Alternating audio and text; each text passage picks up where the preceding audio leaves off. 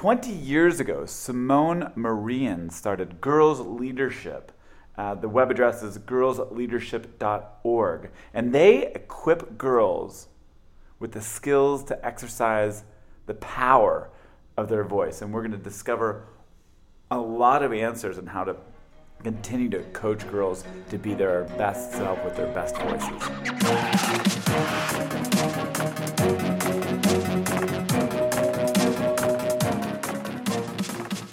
I so cherish the opportunity to sit down with you today and learn more about girls' leadership.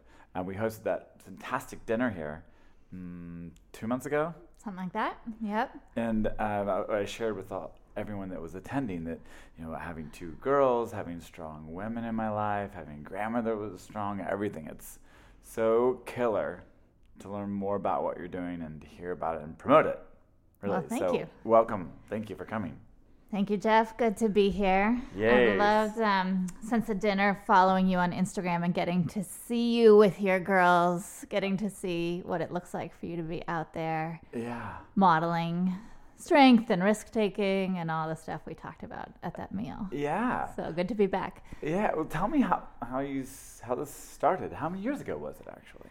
I started doing the work of girls' leadership in 2002, though we've been a nonprofit for only about 10 years. So almost 20 years we've been doing the work. And I started it living in New York City. And the co-founder was Rachel Simmons, who wrote All Girl Out and Curse of the Good Girl. And now her latest book is called Enough as She Is.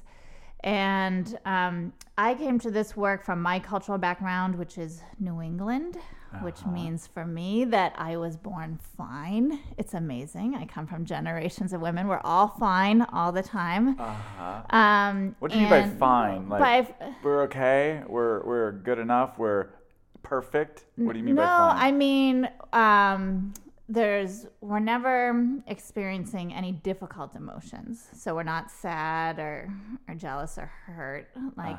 Nor are we joyous or elated or anything very positive. It's we're fine. We're just fine. We're fine. We're like this midline all the time. And so I think growing up in that culture, when I met Rachel, she was teaching high school girls this workshop called How to Have a Conflict. Mm-hmm. And I thought, that's so weird, but we're not. Why would we do this? Conflicts are what we avoid. Why would we teach anyone this? And every piece of the workshop, like every talking point, I was so profoundly uncomfortable with it, where she would say, it's really important to share your feelings. And I was like, well, not me. No. There's a rug here, and that's where I put it under. Thank you for understanding. Yes, exactly.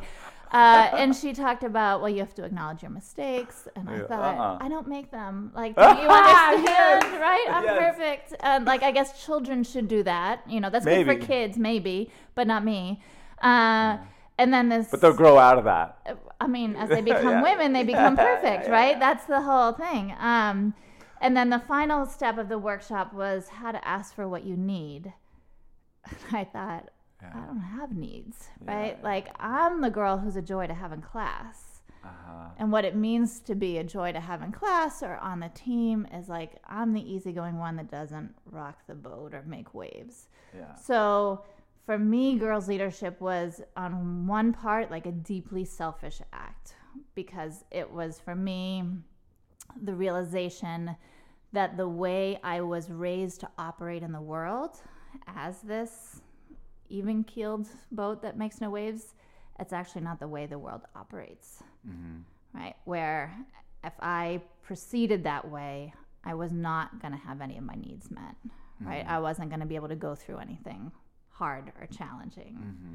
And so it was, on one hand, deeply selfish, and on the other hand, I was teaching at 2 different all-girls schools in Manhattan, one on the Upper East Side that was private, one in East Harlem that was public. So 2 totally different girl worlds, totally different cultural expectations of what it means to be a girl, 2 totally different socioeconomic groups.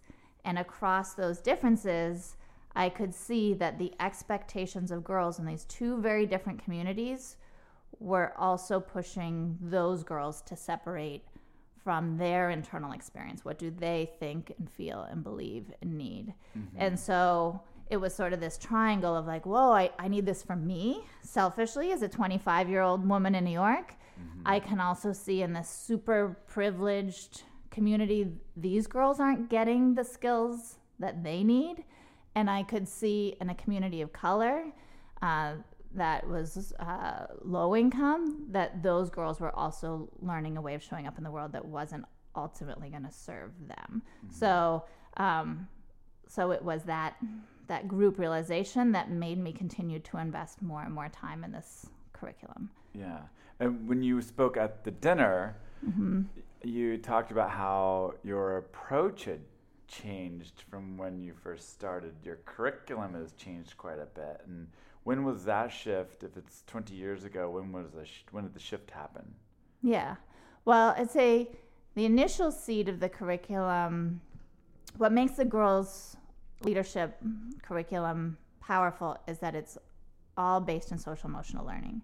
So it's all internal skills, invisible skills that you can't see by looking at a girl that she probably, as she becomes a woman, can't put on her resume, right? So this is about self-awareness, self-respect, communication, all those. That's what was the original seed of the girls' leadership curriculum.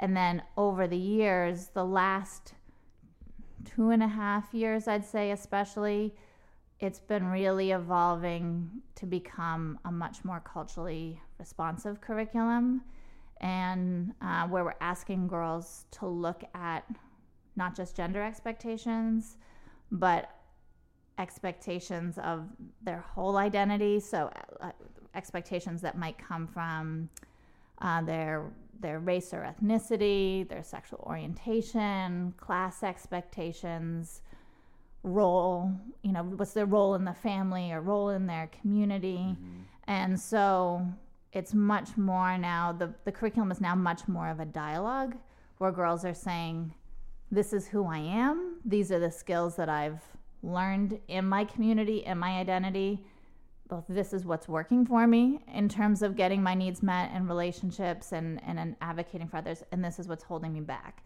And we're now dialoguing about what's not working, rather than what we would have done 10 years ago is come in and say, here's a set of skills that's really important that everyone should learn. Mm-hmm. Now we're being much more nuanced mm-hmm.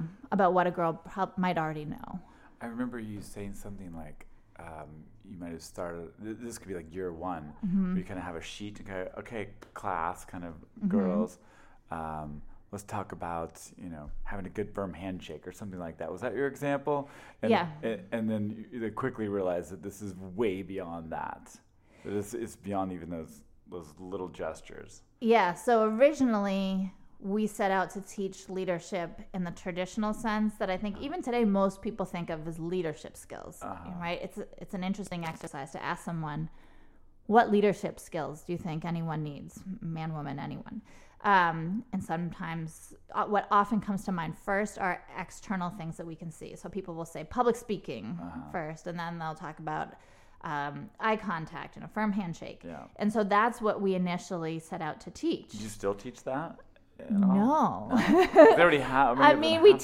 We teach eye contact still in a more nuanced way than we did. But what we originally did is we had girls line up in 2 rows, make eye contact with each other. It was horrible. I mean, I know I'm laughing. Like, it's also, yeah. It's fascinating to hear that. Yeah, it was bad. So they walked towards each other. Partners walked towards each other, and we asked them to have firm handshakes with one another, with their partner. And you can totally imagine a group of high school girls and the eye rolls and the attitude that came dripping off of them during this exercise. Texting each other now. Right. There was none of that then. But so it was from that conversation when we asked them, why don't you want to do this? Where is all this attitude coming from?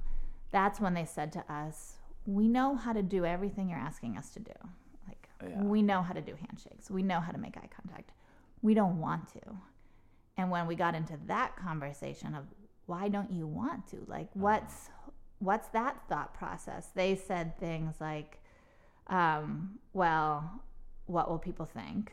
I don't want to be the girl who looks like she's all that. What if I do it wrong? So it was both like, what will the person think of me who I'm shaking the hand with, but what will the people watching me shake hands, make eye contact, think about? And that's when we realized, oh, this isn't external.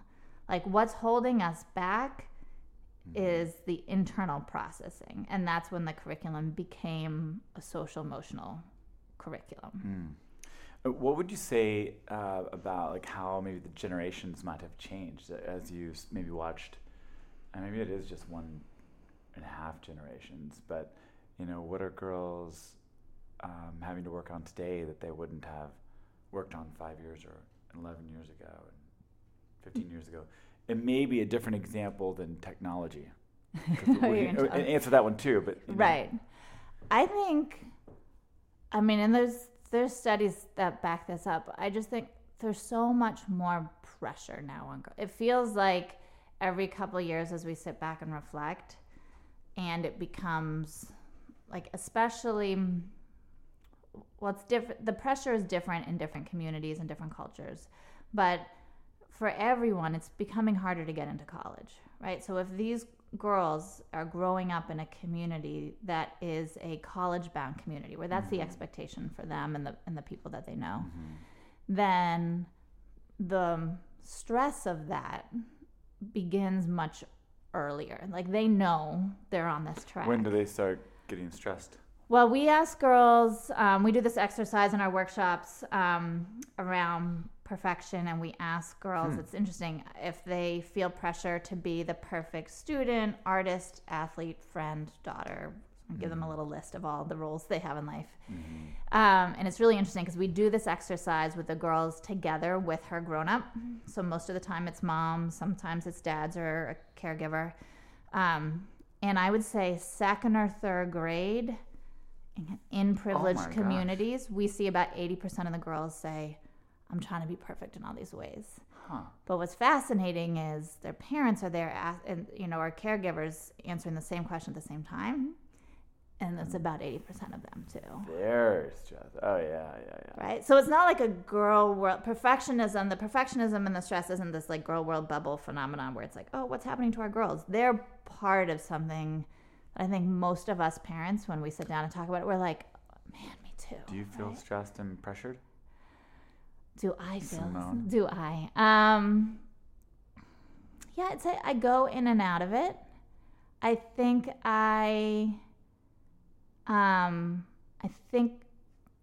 with almost 20 years of looking at perfectionism, I'm pretty conscious of it. So I wouldn't say it doesn't happen. I have the moments where I'll look at the photo on Instagram, or I'll be in somebody else's home and feel like, have this sense of like, I'm not enough. But then I can also see it at the same moment and be like, where is that coming from? Like, why, when I have so much, I'm so lucky. And so, right then, like, so I feel like I have the thoughts, but I also kind of check them out pretty quickly.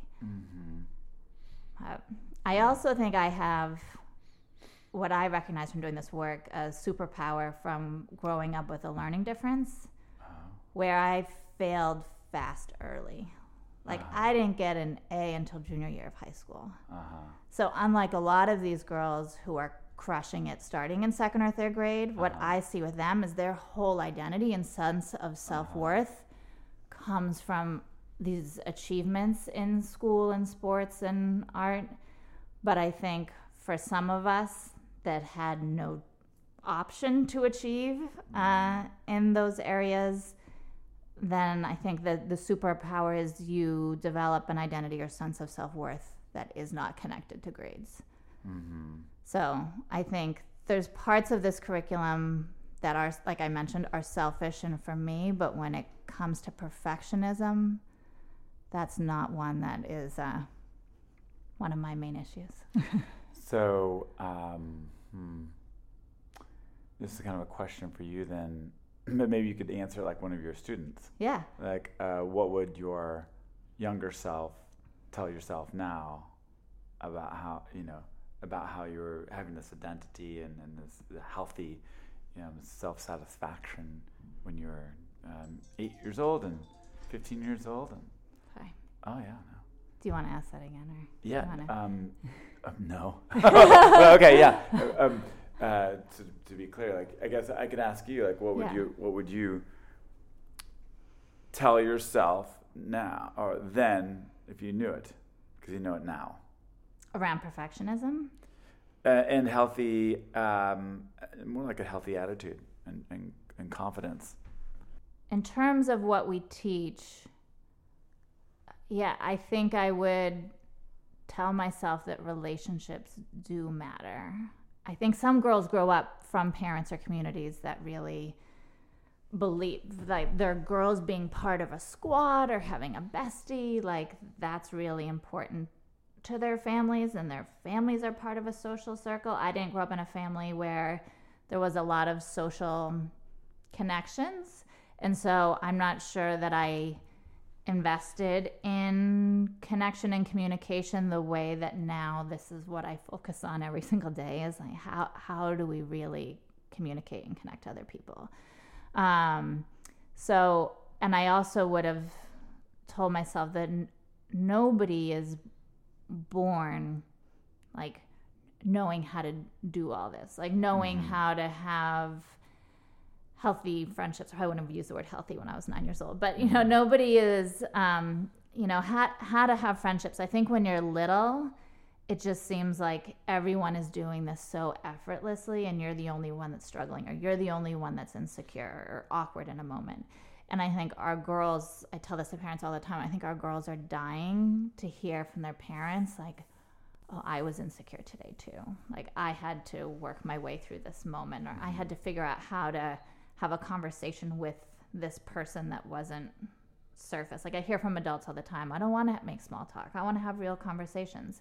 But that's a skill that you learn, right? So I think what I would tell myself or other girls is we are all, not just other girls, boys, adults, all of us in humanity, we're all struggling with this stuff. Social skills are not this skill for people who are odd or different. Like, we all need social skills. We all need this practice.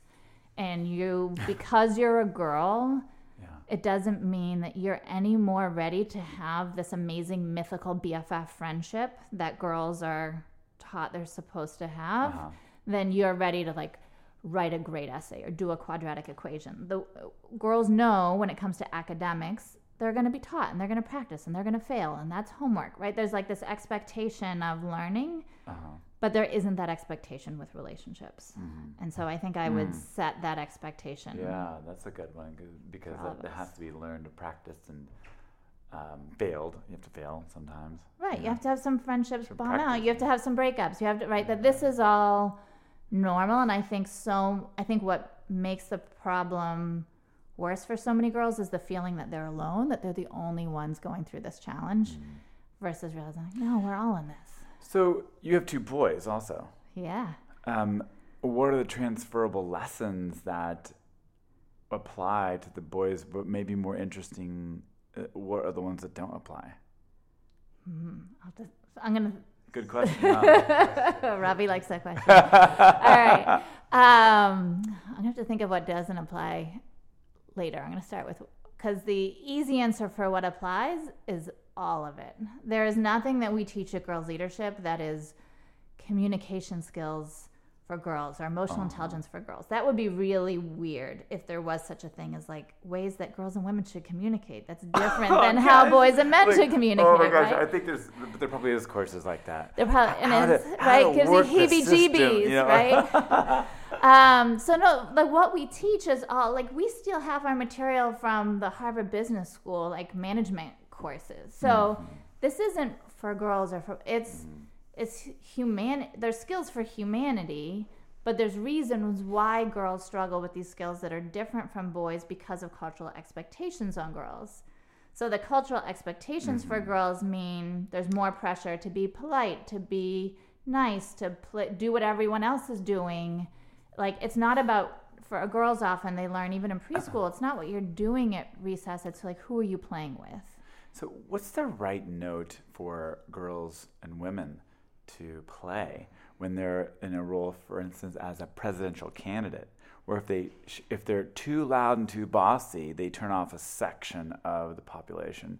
If they're not forceful enough, they turn off another section. Like, how do women and girls navigate this? And are you turning this podcast into advice for the 2020 candidates? Yeah. I mean, Elizabeth, I'm talking to you. Come on, let you two. I mean, we're really honest with our girls that there is a double standard, right? It's not like, I mean, if we taught high school girls, just go in there and say what you really think and don't worry about what people think of you, right? Girls wouldn't trust us for a minute. So, I mean, we have to be honest. We have to be realistic about the complexities of it, and that they are walking tightrope that men in the same position don't have to walk, right? So I think it's about, to me, the freedom for most girls in learning to walk that tightrope is becoming more connected to themselves and their own voice. That I think if the focus is always on, if I go too far over here, that group's going to react, and if I go too far to the other side, the other group is going to react, and so then I become so distant from myself that I can't say anything authentically. Yeah, and right? Authenticity sells the best. I mean, is delivered and received the best. Right. Within certain confines. So like Michelle Obama will say, you know, if she says for example, if she were as, quote, authentic as Donald Trump, right, they would not have she would have been torn apart. So you can be, I think, Michelle Obama's voice resonates because it is authentic, but there's still boundaries on that, where she can't be 100% authentic, right? Because if she went off on somebody who made her really angry the way that, say, Donald Trump goes off on people, there wouldn't have been a second term, right? Like, she would have been completely turned back. But she very well may have a different standard for herself, too, which is in itself authentic. Like, she just wouldn't like to act like that. Yeah, I would assume there's some. So I think it's true that authenticity is key, and I think authenticity is what's effective, and I think authenticity is where there's power, right? Learning to like be this marionette for different audiences. But I think it's important to be aware that within that authenticity for women, and especially for women and girls of color, there's repercussions. And so it's like authenticity within a channel. That's definitely got to be practiced, huh? It's tough. That's got to be, I mean... That's a tough reality. What do you think as a dad? What could I do to help my girls practice that? What are exercises almost, or do I need to put them in some sort of position that looks like what you're going to describe, you know? Right. Well, you took the girls' leadership course or not? I have not. No. You have. Well, first of girls all, have, I think. I mean, you got to take the girl growing up workshop. Yeah. What we teach in the workshop that any parent can do, and we've got a lot of videos of this at the Girls Leadership website, is the best place to help them practice is role play.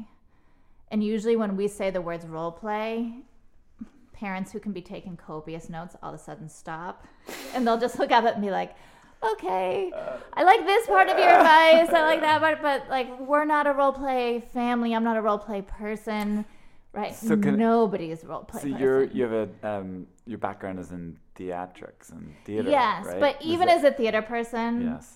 Like my team will sometimes say to me like, oh, Simone, you're getting ready for that meeting. Do you want to role play? And I'm like, no, like that's always uncomfortable. I mean, yes, I need to, and so I will. But it's for, I think for many of us, it's uncomfortable. But yes, I think partly because my background's in educational theater, that's how I learned to teach, is through doing. Yeah. Then that's what's at the heart of girls' leadership, is we'd all like to talk to our girls about this at the dinner table and not role play. Mm-hmm. That would be easier. Okay, so paint a picture for me what the role play looks like. So your girl comes home, she was not invited to the birthday party, right?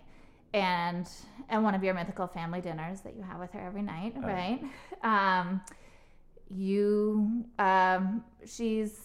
Let's say she's crying, right? That she's so upset, or she's visibly upset. So what we generally recommend first is, even before the role play, you just give her the chance, you practice understanding, and you give her the chance to just have empathy with her. Because so often as parents, when our kids are upset, we want to take away their pain. And we want to be like, you're fine. You never wanted to be friends with her anyway. You don't really like her. Let me tell you why she's not whatever it is, right? So first it's just like giving her a chance to say, yeah, you're upset. You're left. You must feel left out. You must feel sad. You must feel hurt. All these things where often what girls learn in elementary school is like, I'm supposed to feel happy, calm, and confident all the time. And we don't even realize as parents, we're teaching them that when we say, you're not hurt. She didn't hurt you. Right? So no one can break you. Exactly. You're bomb-proof. Look at you. There's this pressure right now with girls that they're supposed to be not just strong, they're supposed to be like fearless. They're supposed to be warriors all the time, right? None of us can do that. So first it's just like let her be a mess. Like let her feel all the feelings. And then when she's ready, when you say, so what do you want to do about this? At the dinner table, she might be like, nothing. No, like you don't understand. Leave me alone. That's cool. That means she's not ready to do anything about this. So it's also, she'll act when she's ready. She doesn't have to be a warrior who's constantly taking action. So it's letting her feel feelings, take some time. When she's ready, and you say to her, what do you want to do? Not, let me tell you what to do, because I know exactly what you should do, and I want you to do what I've learned to do. That's a hard part, huh? That's really hard, not to say, let me tell even you. I've noticed this with women, that, us just need to listen. Right. And not give the solution. Yes. We get asked a lot if we'll do couples therapy at Girls Leadership because of the nature of what we teach around communication and conflict. Yes. The moms come to a couple workshops and they're like, can you help me work with my partner? And the answer is no, we don't do couples therapy. That would be mission drift. But we do teach what you're saying, which is don't solve your girl's problems or your partner's, like, listen and then facilitate them figuring it out. Because when we figure out things for other people, and I've been guilty of this approach as a manager too, it's like we're sending them the message, you can't do this. Like you need me to solve your problems.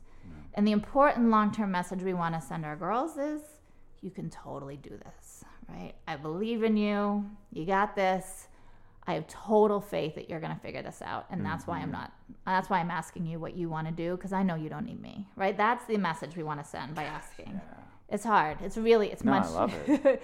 I love all that. I love watching them like figure things out. Right. And they might have bad ideas, right? The important thing is when their feelings are hurt or they're going through conflict, you want to get them from the moment of thinking, there's nothing I can do right now, I'm totally powerless, to knowing they always have choices. Right? They always have agency. They can always take steps. So even if their ideas are bad, they're starting to teach themselves, or mediocre, maybe not what you would want. As long as they start getting on the path, it's like brainstorming of coming up with ideas, they'll eventually get to something that could work, right? So then the shift to role play is not everyone's greatest fear of like, let's role play. You don't have to make that announcement that makes everyone uncomfortable. You can just say to her when she's got some mediocre ideas, so what would that sound like? Like, how would you say that? Yeah.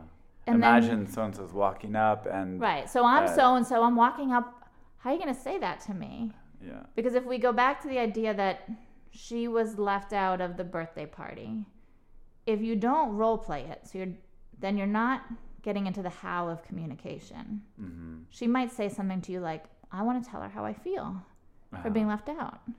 Right? If you're you think that's a good idea?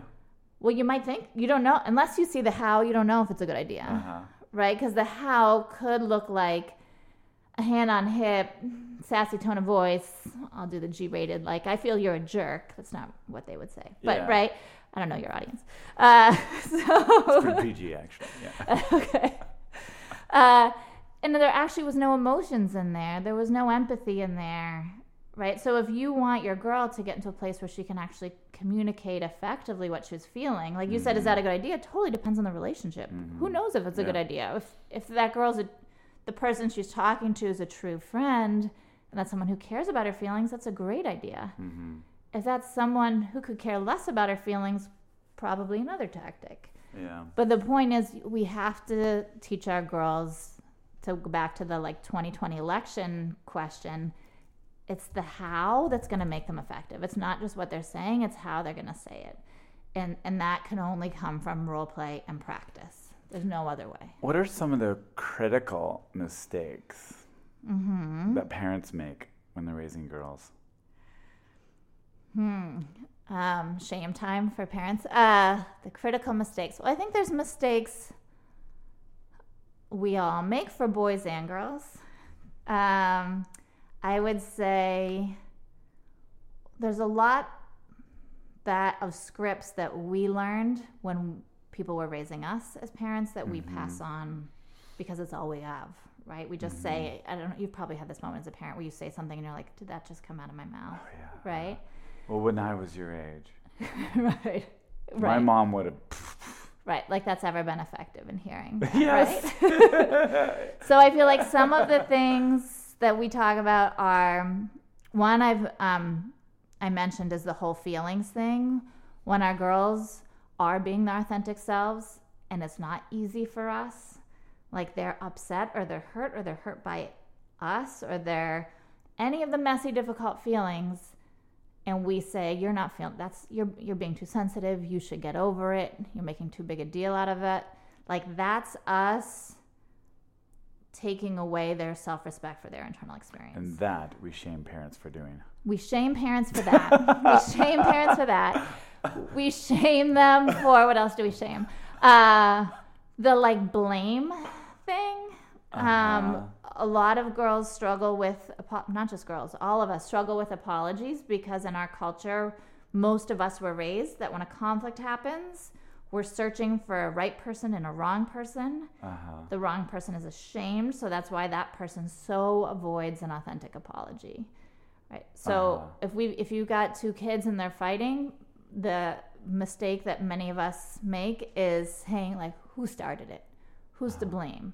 That person should do all the apologizing, take on all that shame, and the other person's totally innocent. And that model, it's not real. Most of the time, both people have messed up, right? We know if we co-parent with someone, it's not usually one of us that's entirely to blame. Same thing with our kids. It's not that blame apology model is pretty faulty and makes apologies a really difficult practice, authentic, real ones, not the sorry that we all say it and just get through the day.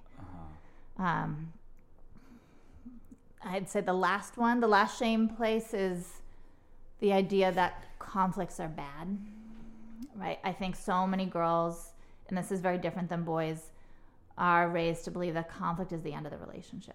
Like conflict is this bad thing. And if we teach our girls that, they're going to avoid conflicts. And anything we avoid, whether it's a skill set, it's cooking, it's a new language, any skill we avoid, we're bad at that skill. Like we're not going to, that muscle's not going to get strong. It's going to atrophy. So I think if we want our girls to become Jedi Masters of conflict, and I think it's one of the most important skills personally, professionally, that any of our kids could have over a lifetime is what do I do when I disagree with someone, right? Or my feelings are hurt. Like that stuff happens to all of us every day. So if we want our girls to become highly skilled in that area, we need to begin early by looking at ourselves and how do we role model and how do we talk about them and their relationships and going, oh yeah, conflicts happen all the time. Of course they're going to happen. They happen. How do we want to handle this in our own house? So I think just acknowledging that and not passing on this mythical BFF expectation to them that the main person in their life is going to be this conflict-free, do everything together relationship that's really toxic model. Yeah. Wow. All right. Let me just go. We got to work on some stuff. This is really thought-provoking. I mean, there's just such power in good language and how we keep a cool, calm head and then like move through it. Yeah. It's really good. Does the growth of a girl change in any way